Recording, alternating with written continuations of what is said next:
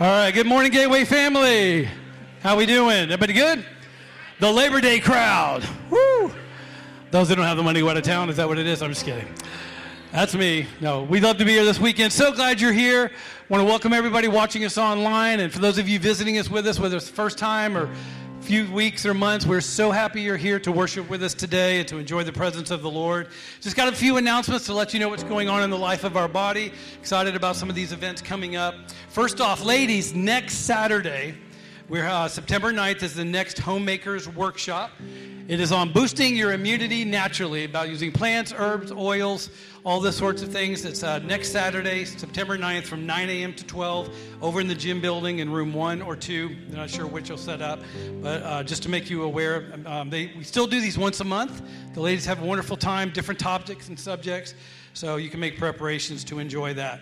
Also, next Sunday, very important, for those even that have been visiting with us, begins a 4-week series on our Foundations membership class.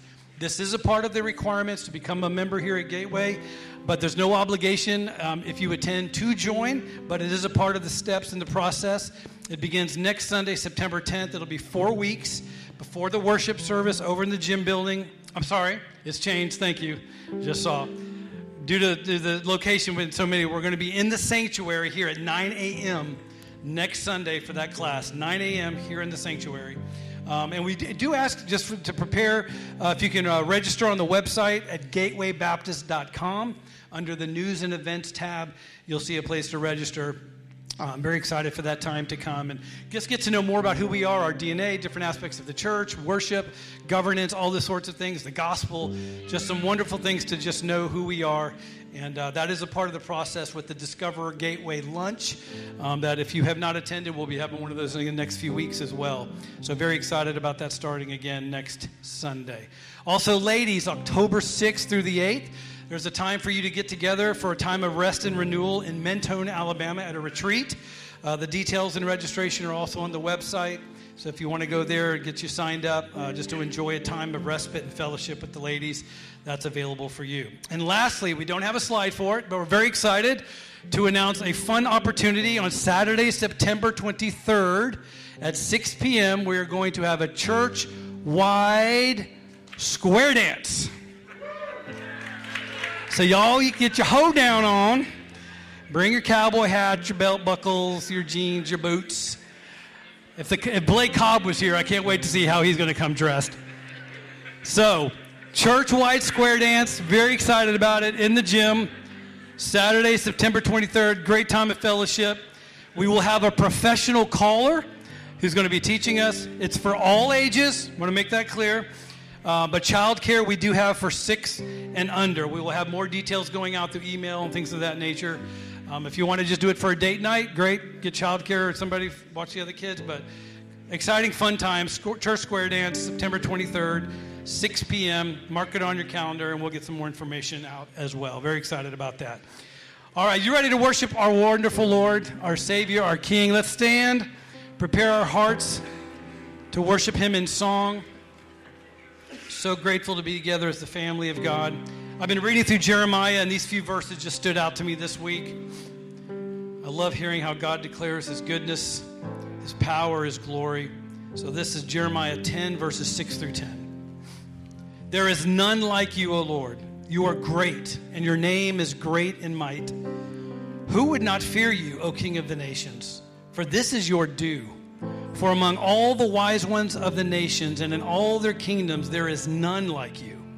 They are both stupid and foolish. The instruction of idols is but wood.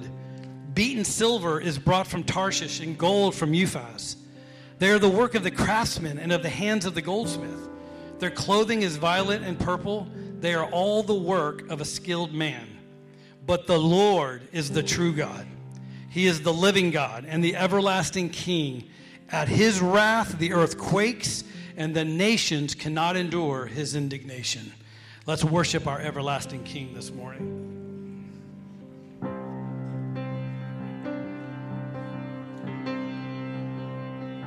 Let's sing this together. Praise Him, all you creatures, great and small. Praise Him, all you creatures, great and small. Praise him summer, winter, spring, and fall. Halloween wind, rushing streams, rolling hills and crashing seas. Lift your voice and worship your Creator. Praise him, gleaming moon. And praise him, gleaming moon and burning sun. And praise him, all you spinning spheres above.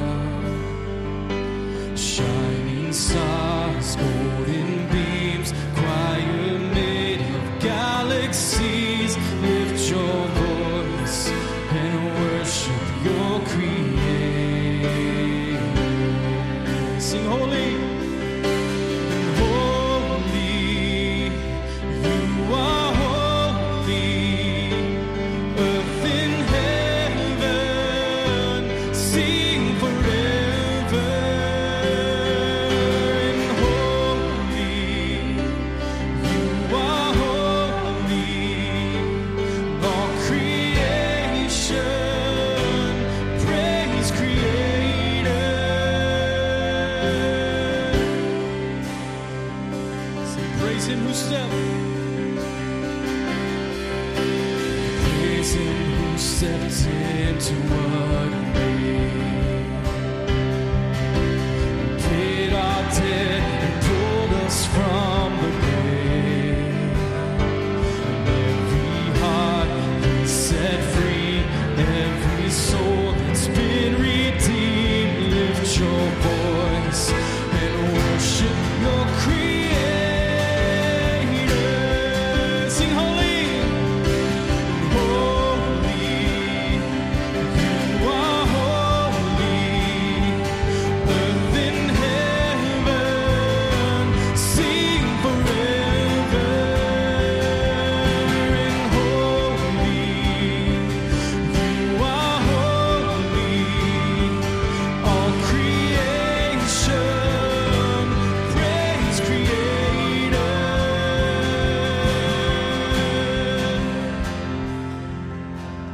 This my great and everlasting hope. And I've been saved, and heaven is my home. And I can't wait for that day when I see you face to face. For I was made to magnify my Maker. Yes, I was saved to walk beside my Savior. I'm created to worship my Creator. And holy, you are holy. Earth and heaven sing forever. And holy, you are holy. All creation praise Creator. And holy, you are holy. Earth and heaven sing forever. And holy, you are holy. And all creation praise Creator. And all creation praise Creator.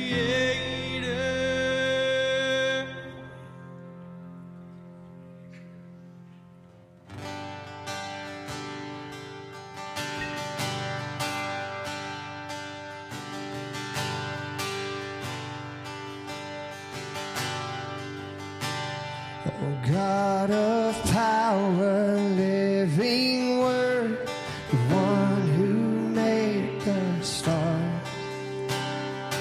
With your glory fill the earth, dust made beating hearts. Your love when we fell away, pour mercy on our soul.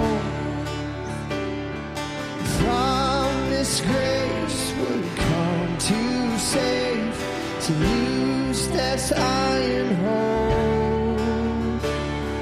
And you are a song from age to age, our voices unite, we count your praise again and again.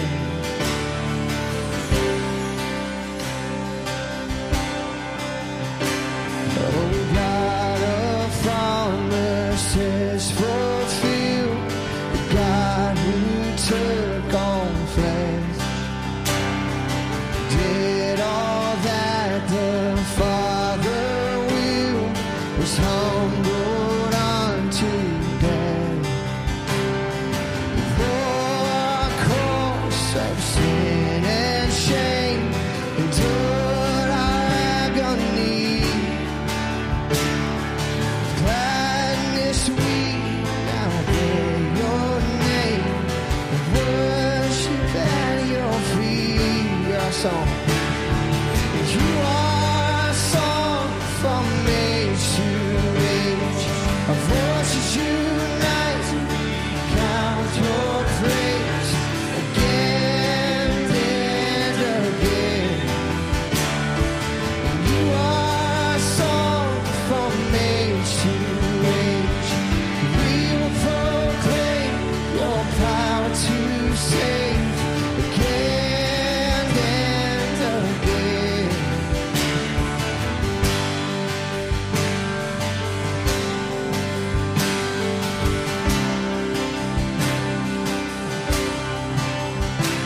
Oh God, who surely guides our steps,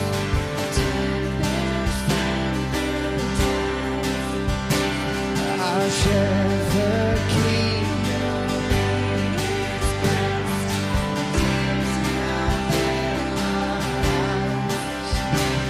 your steadfast love, our perfect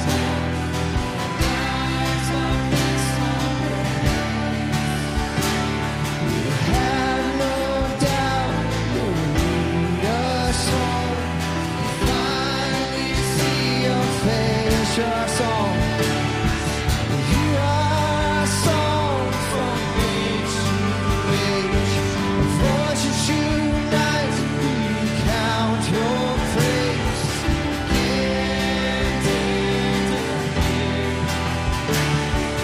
You are a song from age to age. We will proclaim your power to save again and again.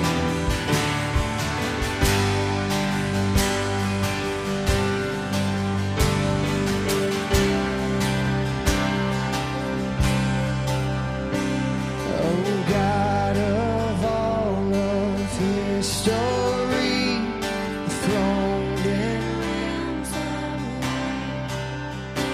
what eyes of faith have strained to see, one day fill our sight. With all the saints we lay our crown, oh, the Savior's feet. Sing as all the hills resound for all eternity. You are a song from age to age, our voices unite, we count your praise again and again. You are a song from age to age, we will proclaim your power to save again and again. Lift your voices, sing.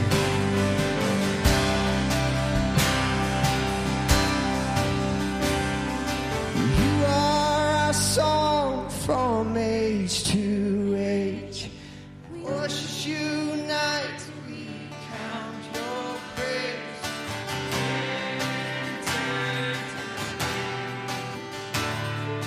You are a song from age to age. We will proclaim how to save.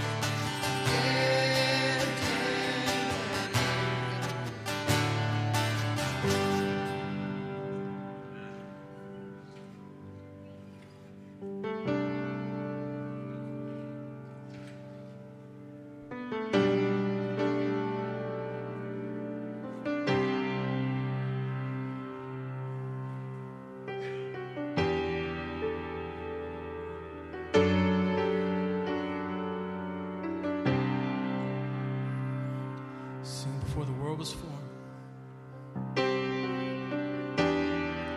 Before the world was formed, you were.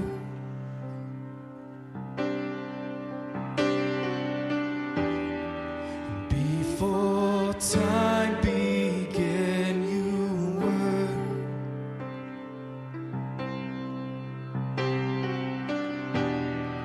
Before our fall, you were, and you did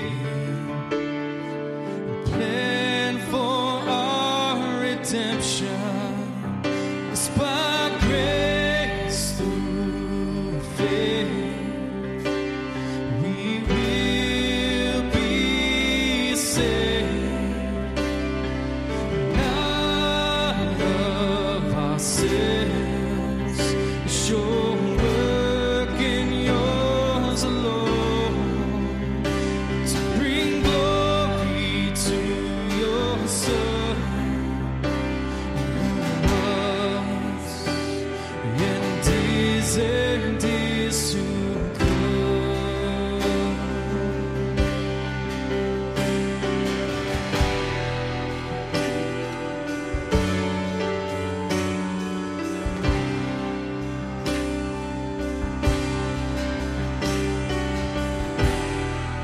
Born of a virgin, the Son of Man, you are perfect and sinless, the spotless Lamb. You are taking my wrath from your Father, my Savior. You are, and you did obey the plan of our redemption. It's by grace through faith that we are saved, not of ourselves. It's your work and yours alone to bring glory to your Son, who was and is to come.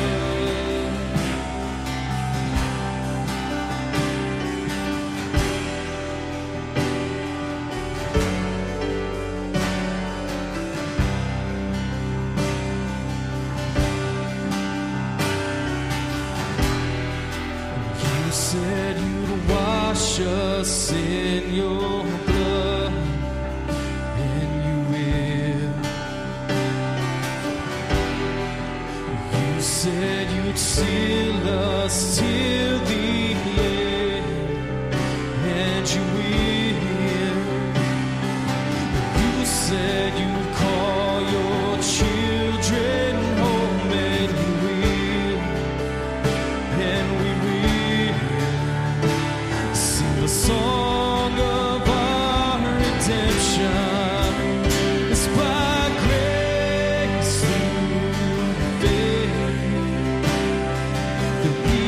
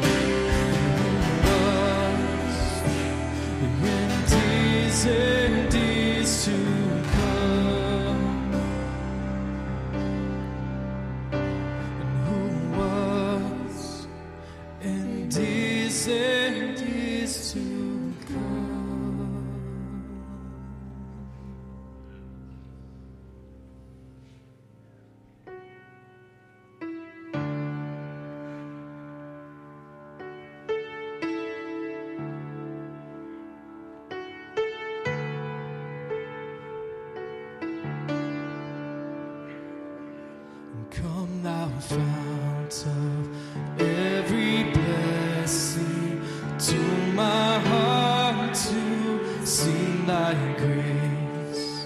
Streams of mercy never ceasing, call for songs of loudest praise.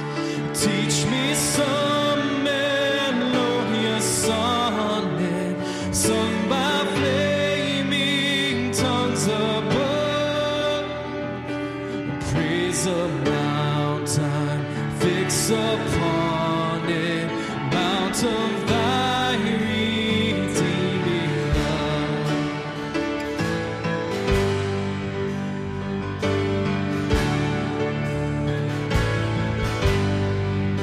And here I raise my Ebenezer, here by thy great help I come, and I pray by thy good pleasure safely to arrive at home. Jesus sought me when a stranger, wandering from the throne of God, and he to rescue me from danger, interpose his precious blood.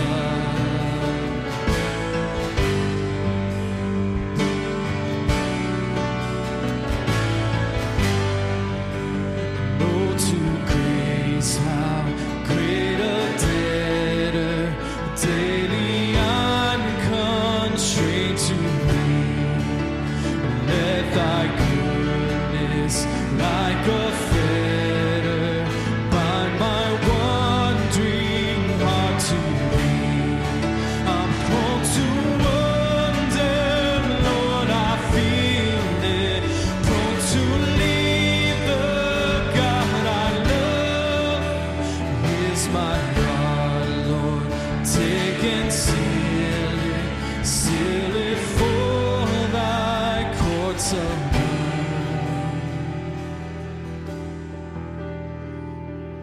know that day when freed from sinning, I shall see thy lovely face, clothed in blood-washed linen.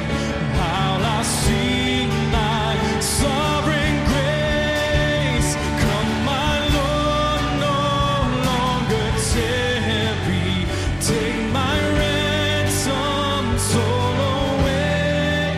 Send thine angels now to carry me to realms of endless day.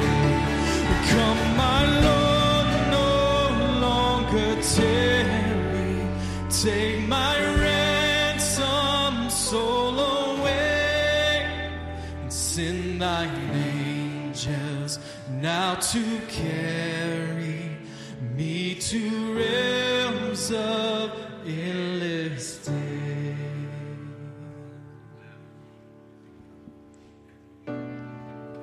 Lord, we thank you for that declaration, Lord, that we are awaiting your arrival, your faithfulness, God. You will return for us, for your bride. Lord, that's where our faith is steadfast. You're our rock. We stand on the truth of your word, the promises you have made. And Lord, I just never ceases to amaze me if we just sung, Lord. Lord, we're still prone to wander, dealing with our mind-willed emotions and the battling of sin. But God, you're the great shepherd who comes after us. Sheep that are cast at times and goes beyond the boundaries of your flock and your herd and what you've established for us. But you come after us and you restore us and renew us. You put us on your shoulders and you carry us home. God, we thank you that you are so good and so faithful. We can trust you, Lord. We can lean on you. You are so faithful and good. Lord, we continue to thank you for these times that we get together as your family to delight in you and praise you, to worship you, just to come be in your presence, Lord, as your family, as your sons and daughters. Lord, we thank you for these opportunities to come together and to intercede, to stand in the gap for people and for situations, for our churches, for missionaries globally, Lord, for things going on all over the world.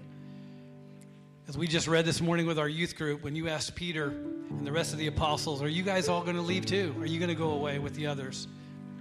And Peter so beautifully declared, Lord, where are we going to go?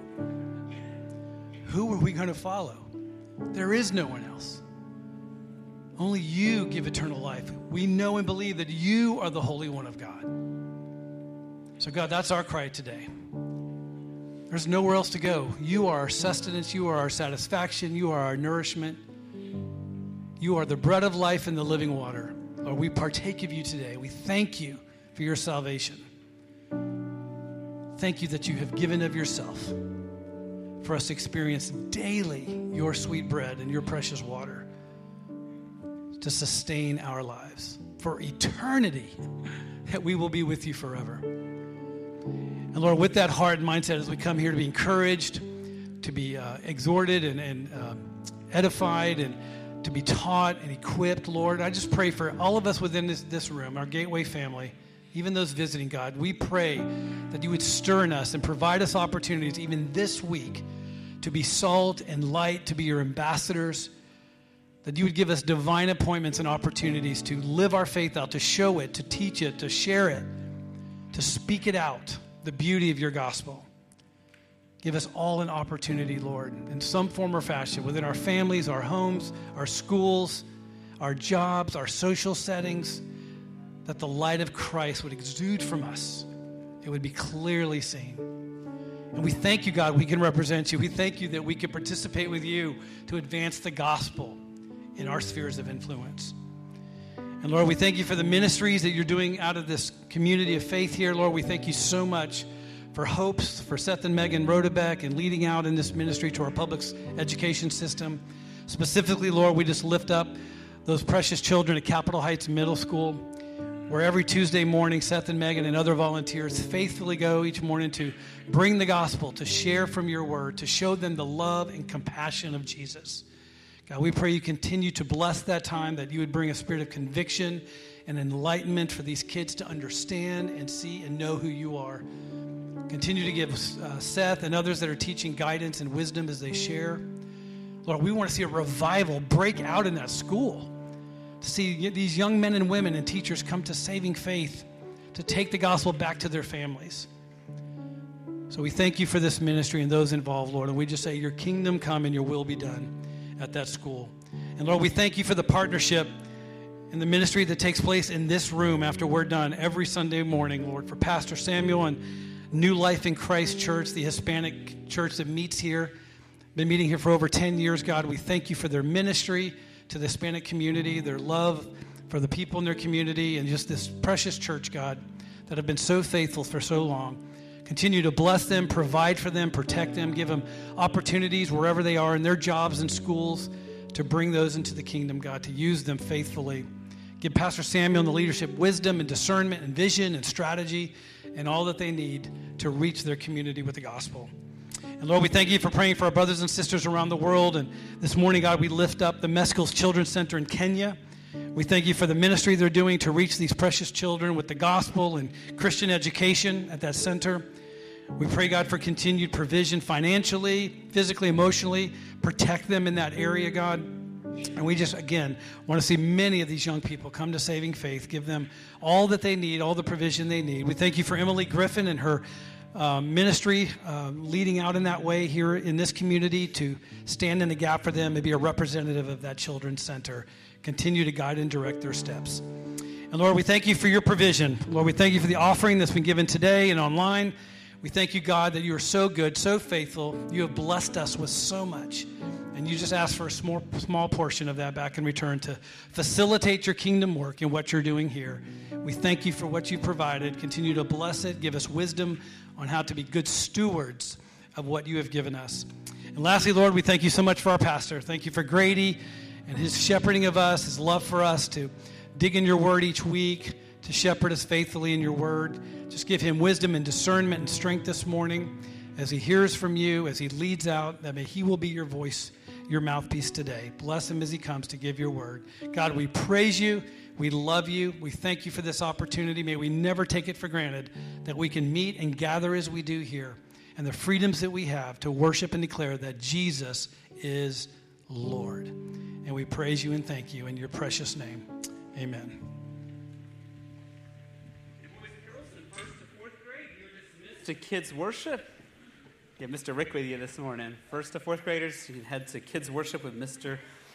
Rick. So if you'll find Genesis chapter 1 in your copy of God's Word, the first page of the text of your Bible.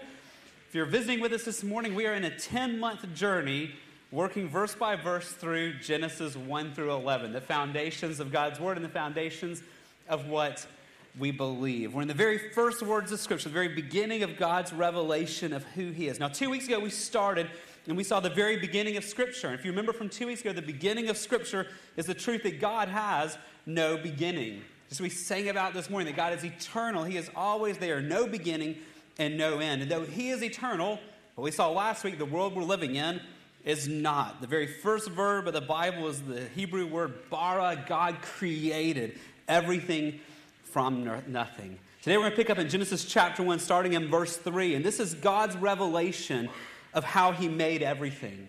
So I was reading this week, one of the authors said it so well. He said, this is the beginning of the story God has been writing for all of history.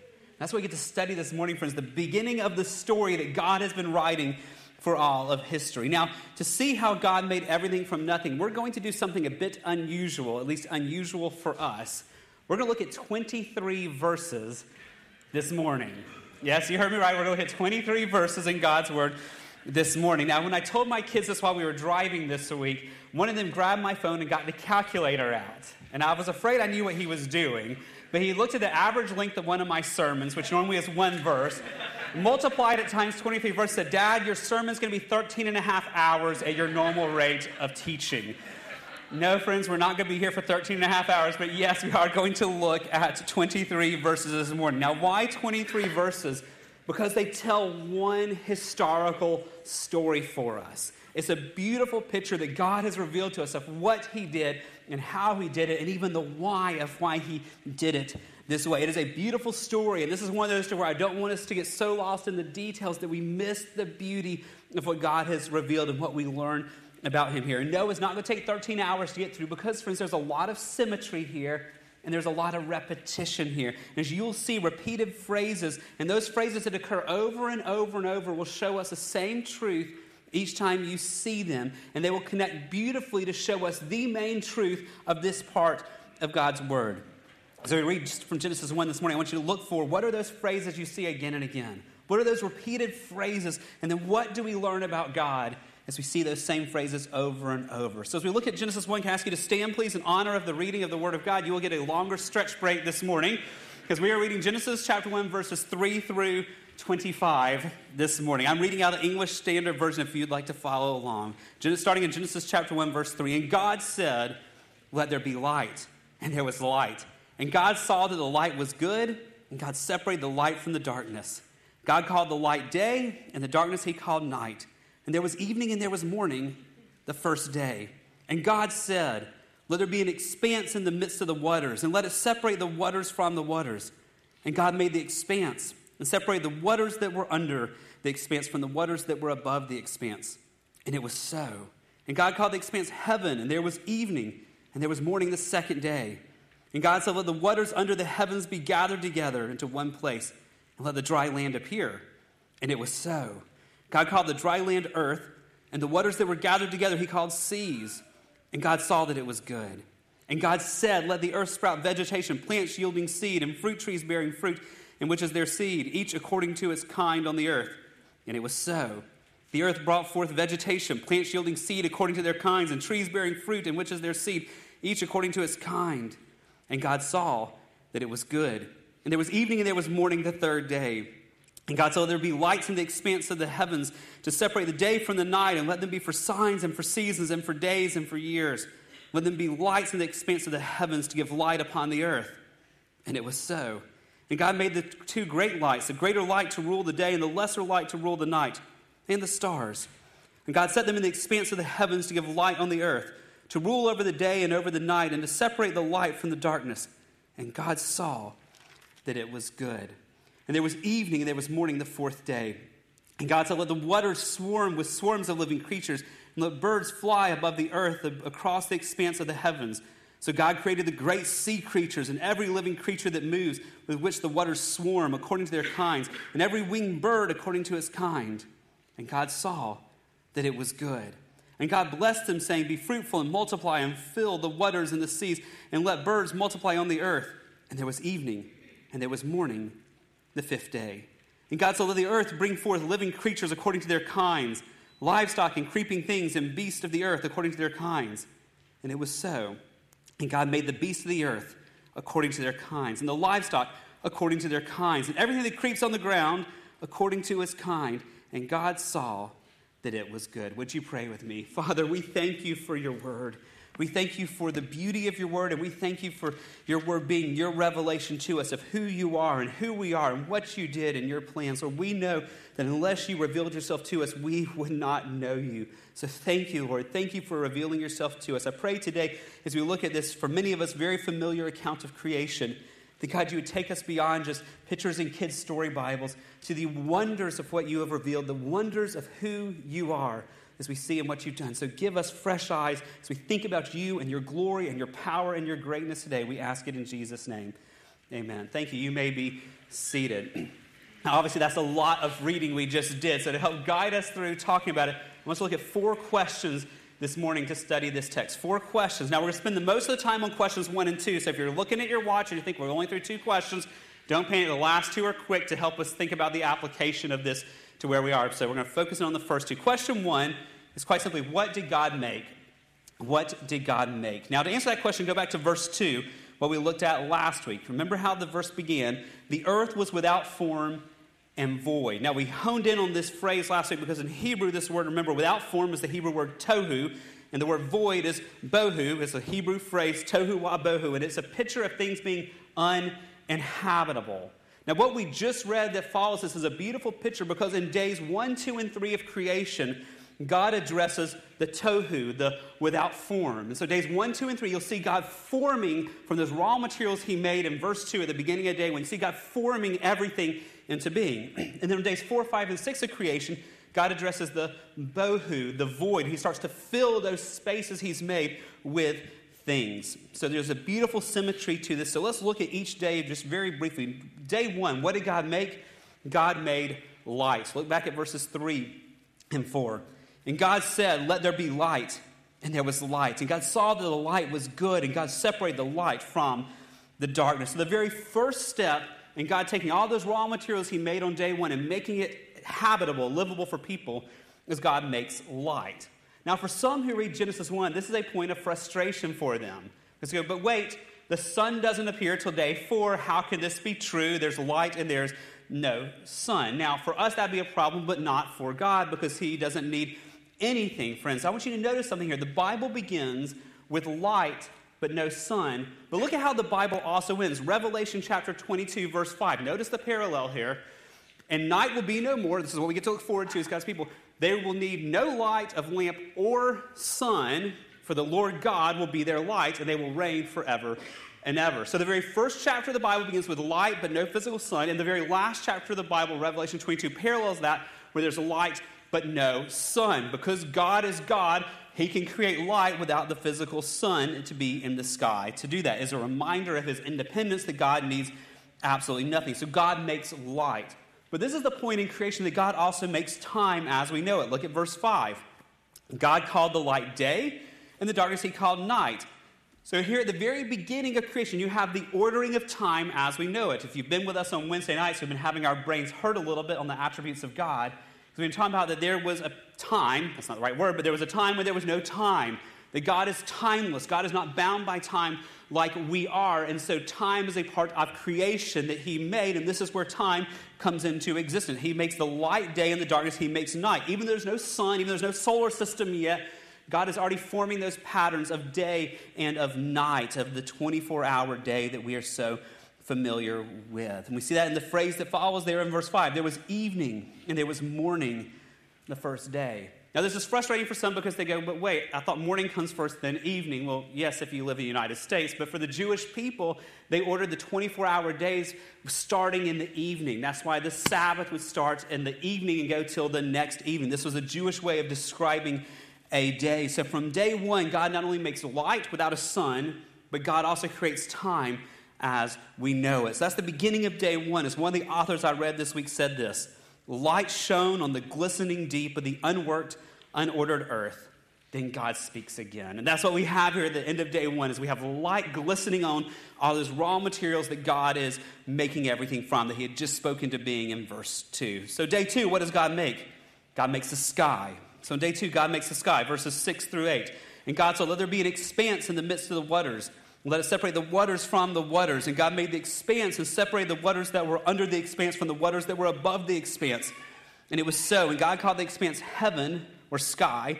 And there was evening and there was morning the second day. Now, before we jump into that one, I want you to notice something here.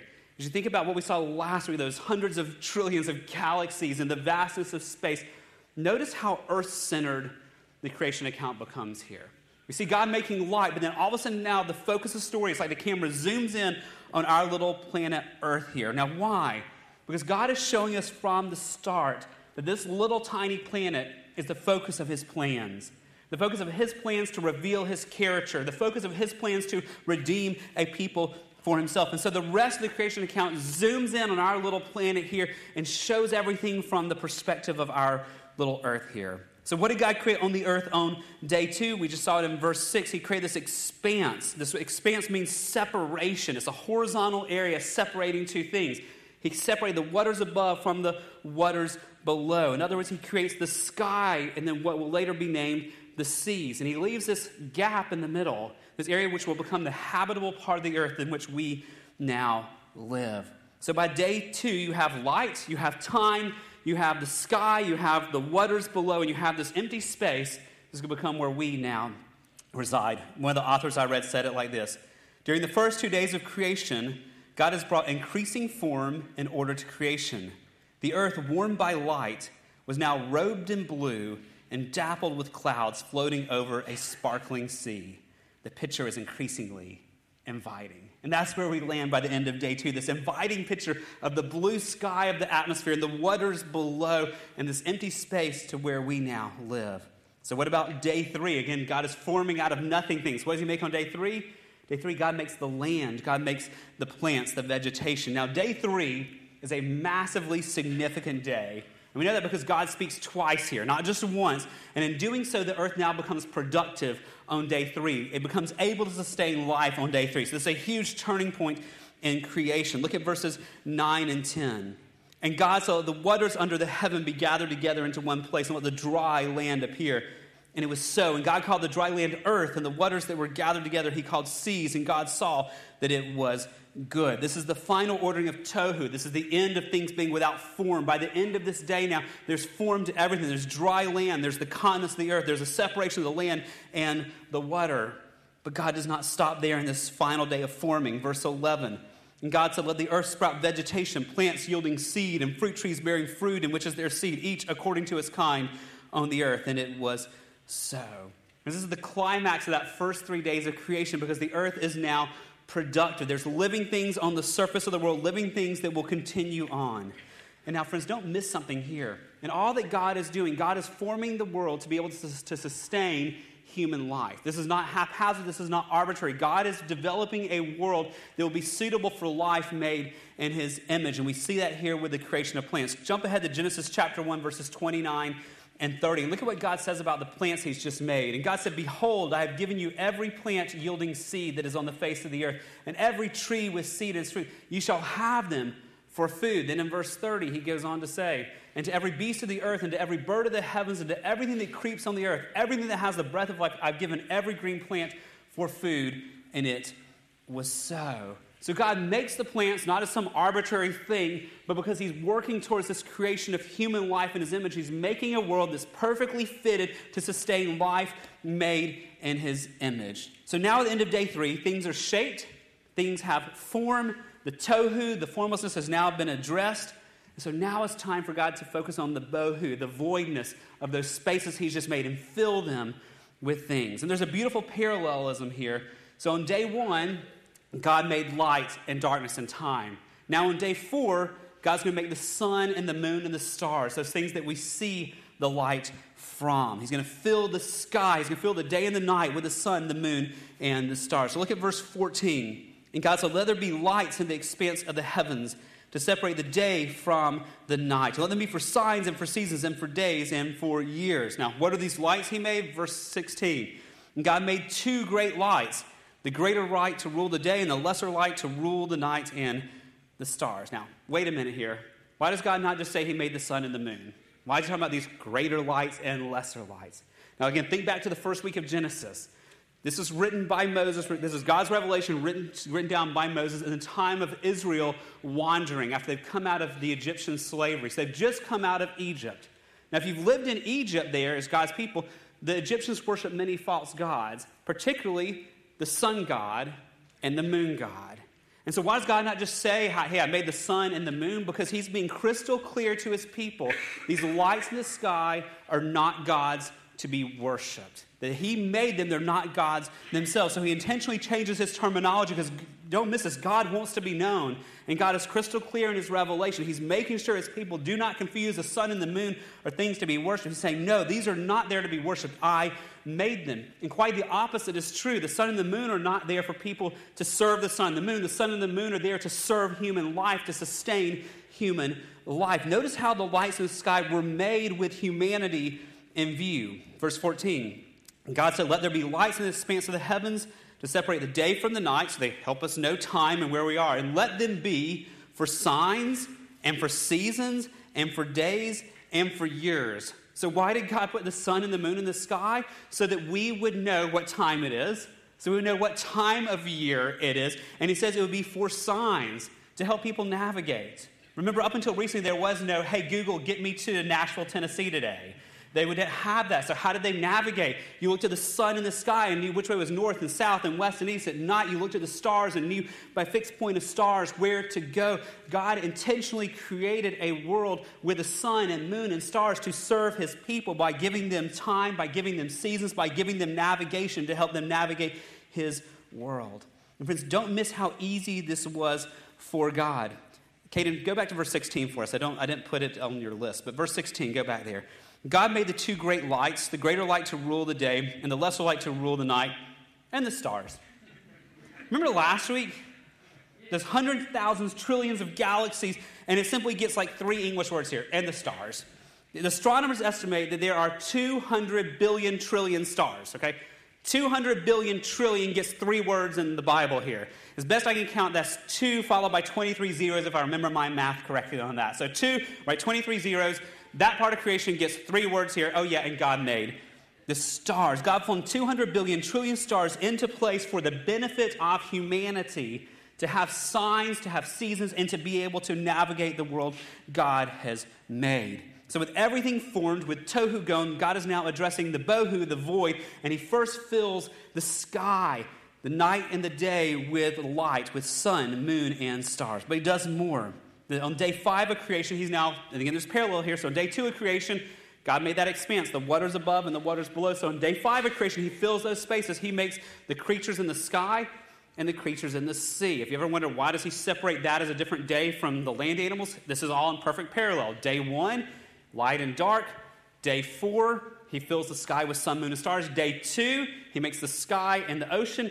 Day 5, he fills the sky with birds, and the ocean he fills with living creatures. Look at verses 20 and 21 of God's word here. And God said, let the waters swarm with swarms of living creatures, and let birds fly above the earth and across the expanse of the heavens. So God created the great sea creatures, and every living creature that moves, with which the waters swarm according to their kinds, and every winged bird according to its kind. And God saw that it was good.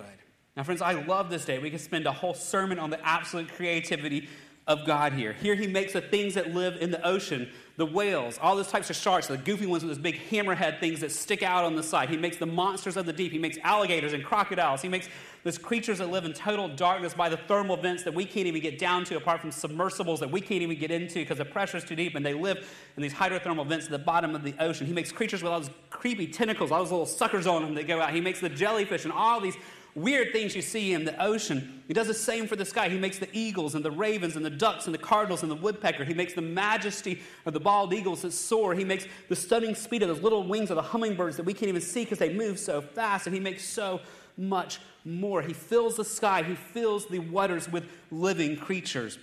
And notice something that unique that happens here. It's the first time this happens in the Bible. Look at verse 22 here. And God blessed them. The very first blessing in all of Scripture is here. It's a blessing for living things. And the blessing here is the ability for living things to be able to procreate, to have a God-given ability to fill the earth with more of their own type. So there we are at the end of day 5. Light and dark and time has been made, and that space has been filled with the sun, the moon, and the stars. The sky and the ocean had been made, and that space is now filled. The void is filled with the birds and the water creatures. And then remember, day 3 of creation, he made the land and the vegetation. So now we come to day 6 of creation. That's the last thing left to be filled, and that is the land. And so we come to day 6, and God makes on day 6 the land animals. Look at verse 24. And God said, "Let the earth bring forth living creatures according to their kinds, livestock and creeping things and beasts of the earth according to their kinds." And it was so. Now notice something here. It doesn't just say God made land animals. There's 3 types of land animals that are mentioned here, and they're interesting because they're all different. It says, first of all, there's the beast of the earth. Now in the Hebrew, this would communicate the beasts that are wild, the animals that are wild. These are going to be the strong, big, wild animals, the lions, the tigers, the bison that live in Yellowstone, the grizzly bears that I am glad I avoided backpacking last time, the black bears of the Appalachians that I don't want to meet when I go backpacking next time. These are the wild animals. And what's so fascinating is before the fall comes and corrupts things, before the fall brings disharmony in creation, you already have a type of animals that are made by God different, that are powerful, that are made to be undomesticated, that are made to be wild and to roam the earth. You have the beast of the earth. But God also made on this day the creeping things. Now, for many of us, when we get to heaven, we probably want to ask God some questions about this category.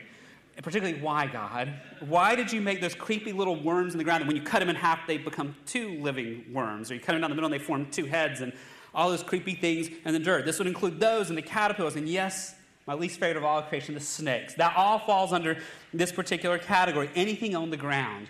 But there's one more category here I don't want you to miss, and that category is the livestock.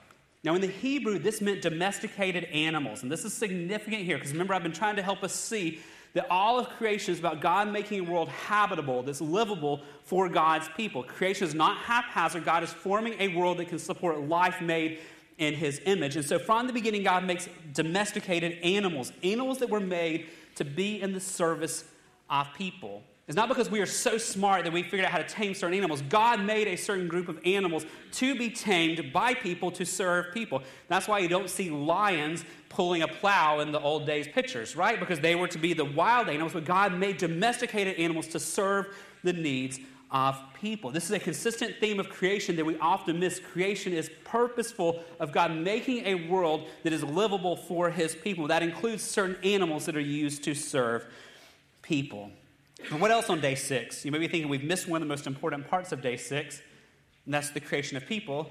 And we're coming to that one next week, because that deserves a whole message. But for now, as we look at where we are in the middle of day 6, notice the common theme that we see throughout all of this. As God makes a world that's livable for people made in his image, what does he declare when he sees every step of the way? Go back to verse 4 and notice what God says at the very beginning of verse 4. And God saw that the light was what? God saw the light was good. Verse 10, when he looks at what he made in verse 10, let's jump onto that one, Caden. Do you have it up there? God called the dry land earth, and the waters that were gathered together he called seas, and God saw it was what? It was good. Okay, verse 12 there. If we got to jump on down to verse 12, we're going to see the same thing at the end of all this. God brings the vegetation. The very last thing, God saw it was what? Yeah, there you go. Verse 8. See, this easy one right here. Verse 18. He makes the day and the night. He separates the light. And when he looks at all this, what does he see in verse 18? It was what? It was good. Yeah, verse 21, we'll see the same thing. He creates the sea creatures. He sees the things on the ground. And God saw it was good. Yeah, there we go. We go on down to verse 25 as well. God makes the beast of the earth. And very end of verse 25, God saw it was good. And then we come to what we'll get to in a few weeks. This is still several weeks off. We're slowing down after today. Don't worry. God, verse 31, God saw everything that he had made. And behold, it was very good. And there was evening, there was morning, the sixth day. 7 times throughout this account, God looks at what he's done and goes, it's good, it's good, it's good. And finally says, it is very good. Now, this word good in the Hebrew can mean two things. One, it can mean beautiful. You look at something and go, this is absolutely beautiful what has just been made. It can also mean this will accomplish what I intended it to accomplish. So it can mean beautiful, it can mean able to accomplish its purpose. I think both are in view. I think God in his infinite creativity makes the jellyfish and makes the sharks and makes the land animals and makes the snakes and makes the trees and makes the sun and the moon and stars and goes, this is gorgeous because it came out of his perfect personality. He makes it as beautiful.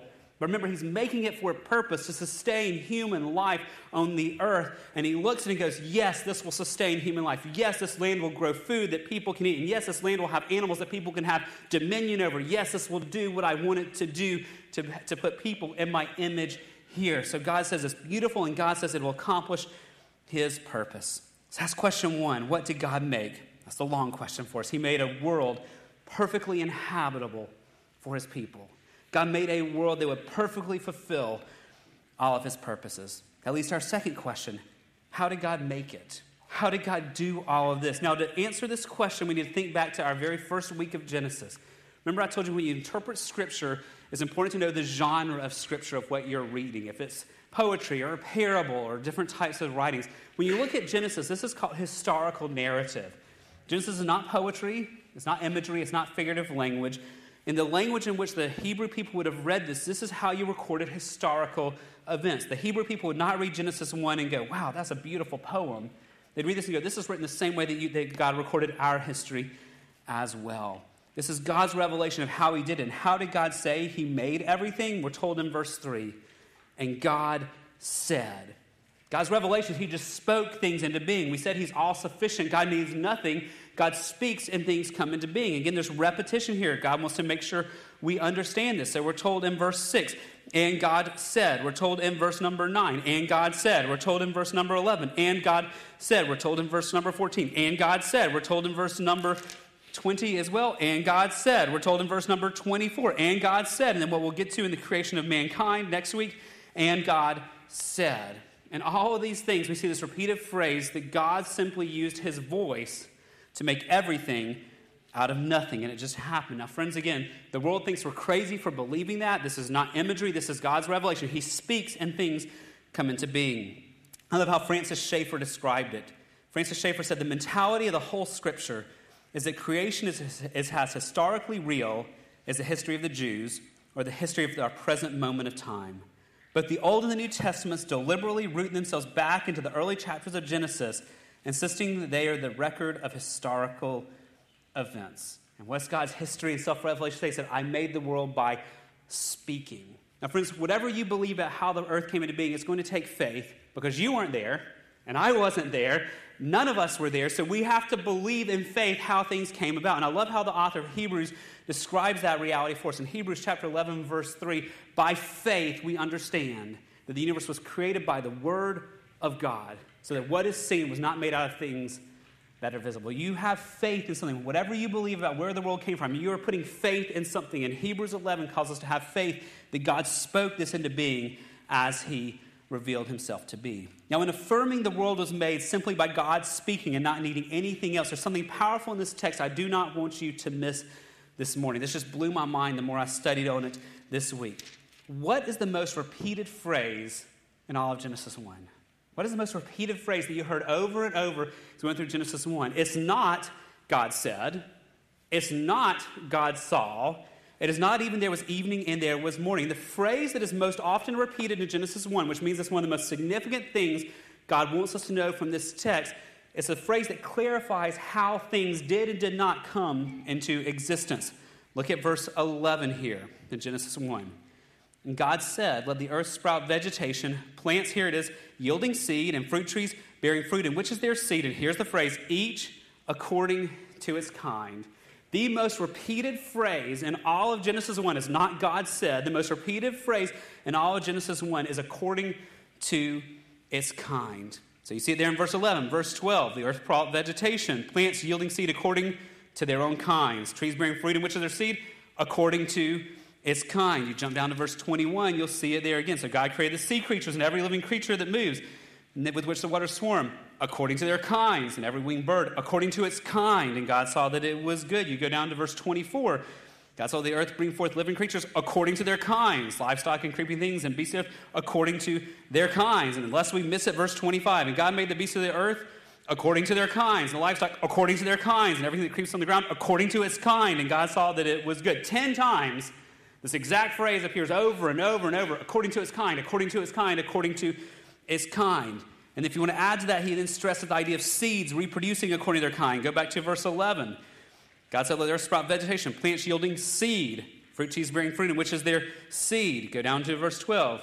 The earth brought forth vegetation, plants yielding seed, and trees bearing fruit, in which is their seed. So 14 times in Genesis 1, we are told that living things reproduce according to their kinds. Seeds produce according to their kinds. Double the amount of times we are told God spoke, we are told according to their kind, according to their kind, according to their kind. This means that everything was made uniquely by God, and everything only reproduced its own kind, not other kinds. God, who is outside of time, knows the challenges to what his word says about creation. And he spoke very clearly in ways the Hebrew people would clearly understand that their kinds will not produce other kinds, that things according to their kinds only produce the same kind of things. And so when he tells us the formation of plants in day 3, he's very clear that plants will only yield their own kind. When he makes the birds in day 5, he makes it very clear that only birds will produce their own kind. When he talks about the water animals in day 5, only those animals will produce their own kind.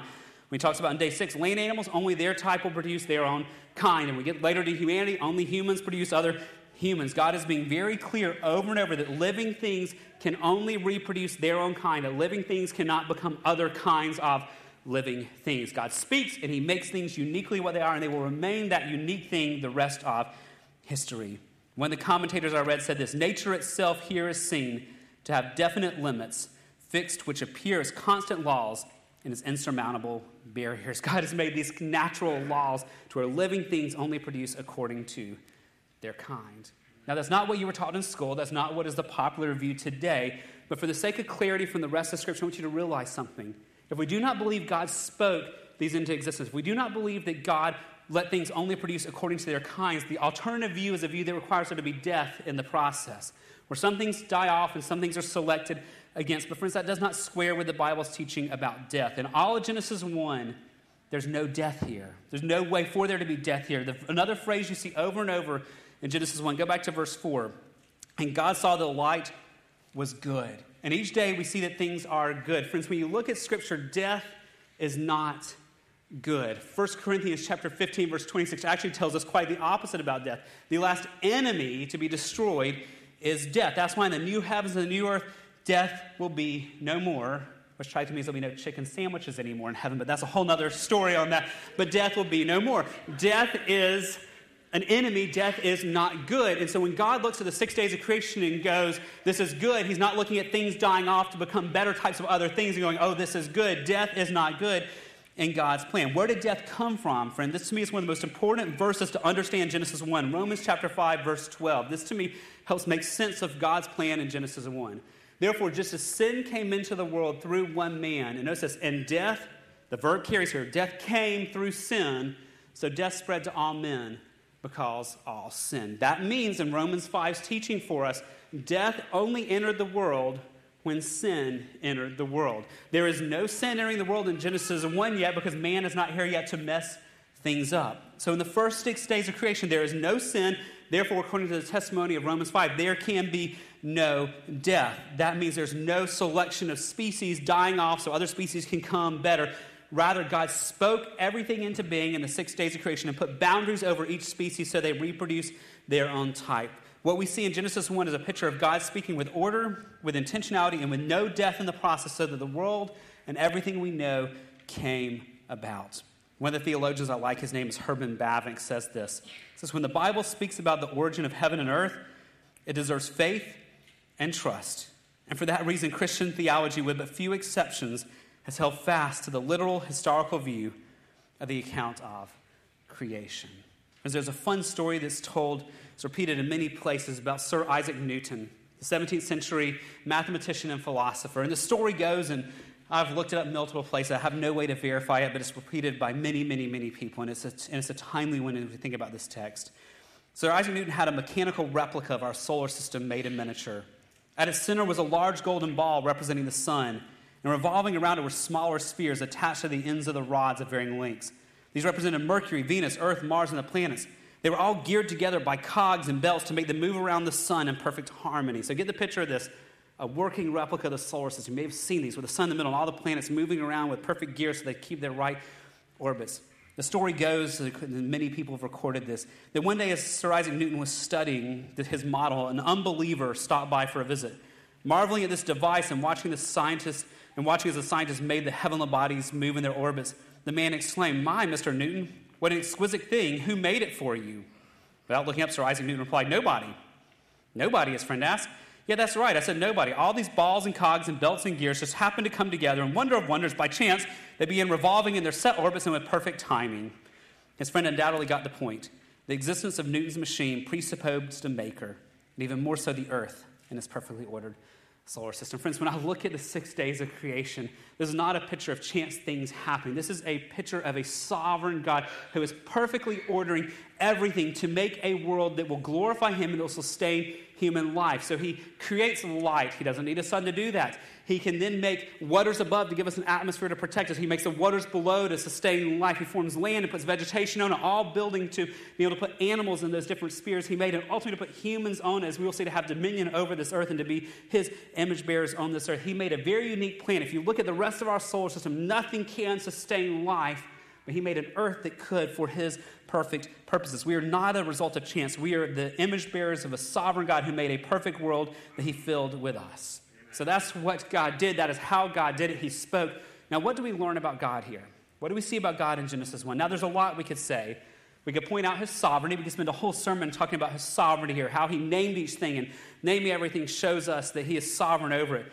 We could spend a whole sermon here talking about the perfection of his plans, how perfectly ordered everything is, and how he's making a world that can sustain our life. We could spend a whole sermon talking about his power, his omnipotence here, and how when he speaks, things happen. We could point out how perfectly ordered and peaceful things are as he addresses the tohu of days 1 to 3 and the bohu of 4, 5, and 6. But there's one I want you to hone in on this morning and not to miss.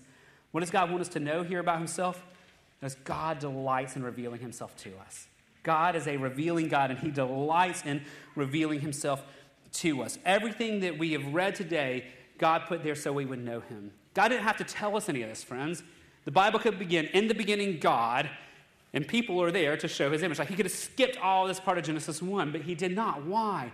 Because he put it here so we would see all of his attributes. We see his beauty. We see his power. We see how purposeful he is. And we see that this earth is here to accomplish his purposes for us, his people. I love how the psalmist declares it in Psalm chapter 19, verses 1, 2, 3. In Psalm 19, to the choir master, Psalm of David, the heavens declare, they shout out, they scream, they're constantly yelling at us the glory of God. The sky above proclaims his handiwork. Verse 2, day to day pours out speech, and night to night reveals knowledge. Because there's not a time we can't look outside and go, wow, there must be a God. In verse 3, there's no speech, nor are there words whose voice is not heard. God made all of this to point to him. God made everything so that when we go outside and we see this, we go, wow, there is a God. It's there to remind us he is God. Isaiah chapter 40, verse 26, we're told the same thing. Lift up your eyes on high and see.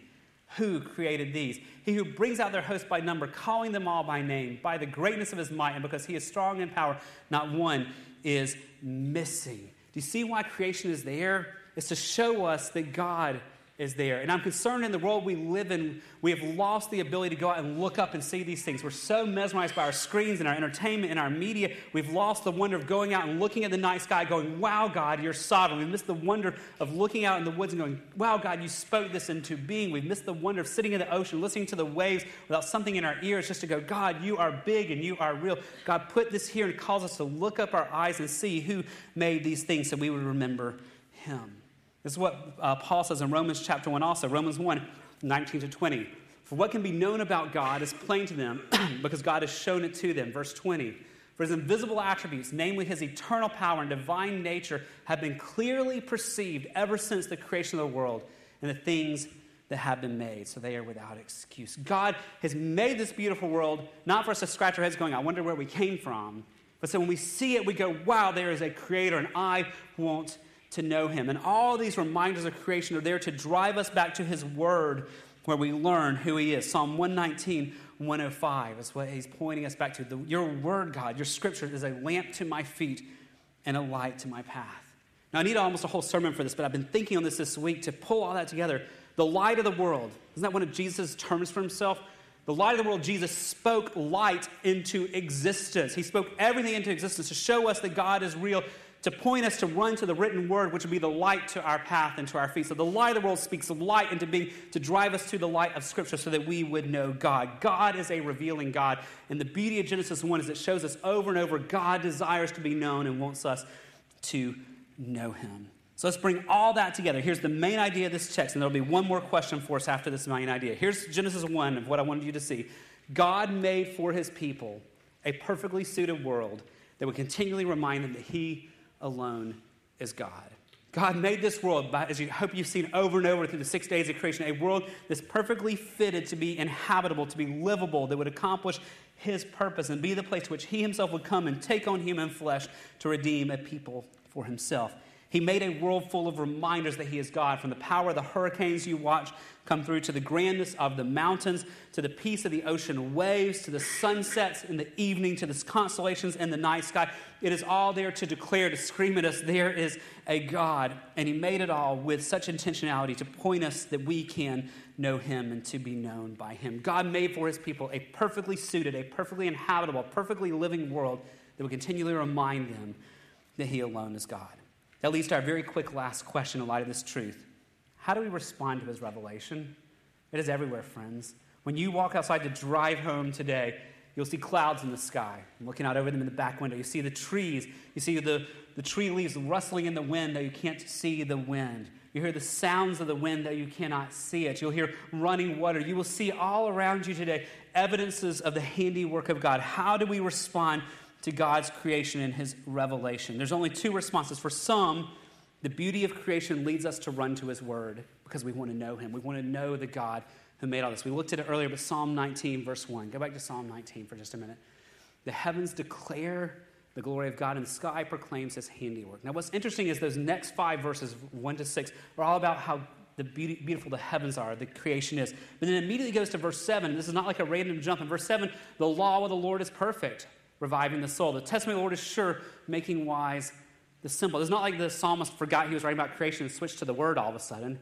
He's showing us what creation is supposed to do. The more we think about the greatness of God and what he made, the more it makes us want to run to God's word so we know who he is. So the simple us become more wise as we know God. So for some, the beauty of creation reminds us there is a God, and it leads us to run to God's word so that we know him. But for many, though, the reality of creation does something very different. At least it's suppressing the truth. We looked at Romans 1 earlier, but Romans 1 shows us the other response to God's revelation in creation. For the wrath of God is revealed from heaven against all ungodliness and righteousness of man, who by their unrighteousness, they suppress the truth. And what do they suppress? Verse 19, he goes on. For what can be known about God is plain to them. What is this? This is what we call common revelation, common grace in creation. It's plain to them. Why? Because God has shown it to them. How's God shown them that he is there? Verse 20 tells us. For his invisible attributes, namely his eternal power and divine nature, have been clearly, not solid, but clearly perceived ever since the creation of the world and the things that have been made, so they are without excuse. But they don't look at creation and go, there's a God, I want to know him, and run to the word to find out. What do they do instead? Verses 21 and 22 give us a tragic picture.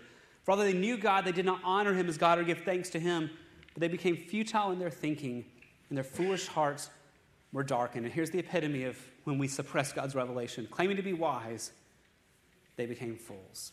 So friends, my question for you this morning in light of all this is quite simply, how are you responding to God's creation? When you see the hurricanes, when you see the mountains, when you hear the ocean waves, when you see the pictures of the creatures and you see jellyfish in the ocean, when you see the snakes slithering along, when you hear the owl hooting at night, when you see the hummingbird sitting out on your bird feeder, when you see that, how do you respond? Do you suppress that and go, no, I'm going to live my own way? Or does that lead you to go, man, God, you're amazing. I want to know you. And you run to his word to know the God who is revealing himself to you. Friends, what effect is God's creation having on you? Would you pray with me? Father, we thank you for your unchanging word. God, we're thankful for your grace that you've revealed yourself to us in it. And Lord, I pray even as we think about the creation account, even this week as we see so many reminders from the night sky to the sun, to the clouds, to the trees, to the animals, we see the beauty of your creation, that you will remind us that you alone are God, Lord, would you give us much grace to not suppress your truth?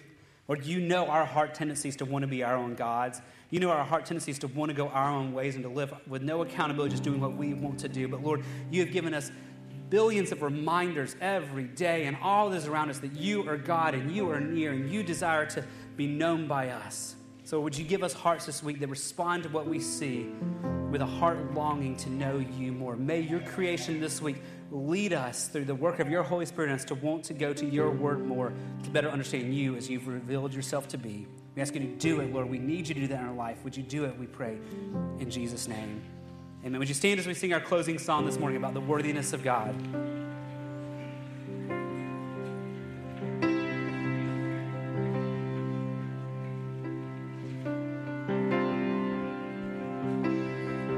Do you feel the world is broken?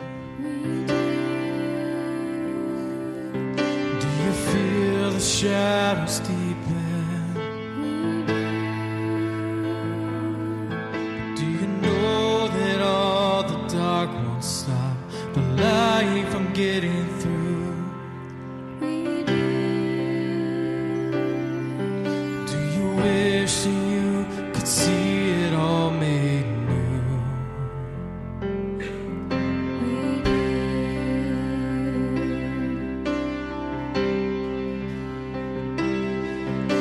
Is all creation groaning? Is a new creation coming? Is the glory of the Lord to be the light within our midst? Is it good that we remind ourselves of this?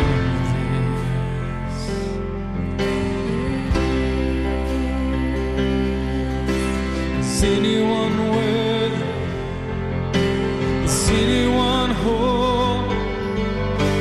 Is anyone able to break the seal and open the scroll? The Lion of Judah who conquered the grave. He is David's root and the Lamb who died to ransom the slave. Is he worthy? Is he worthy of all blessing and honor and glory? Is he worthy of this?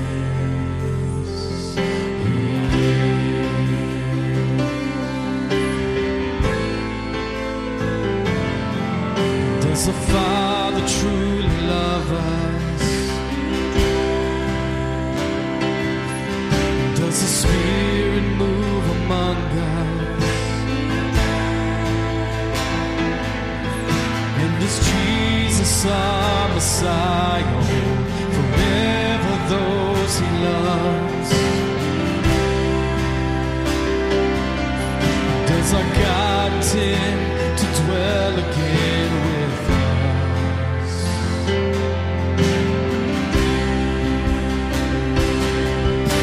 Is anyone worthy?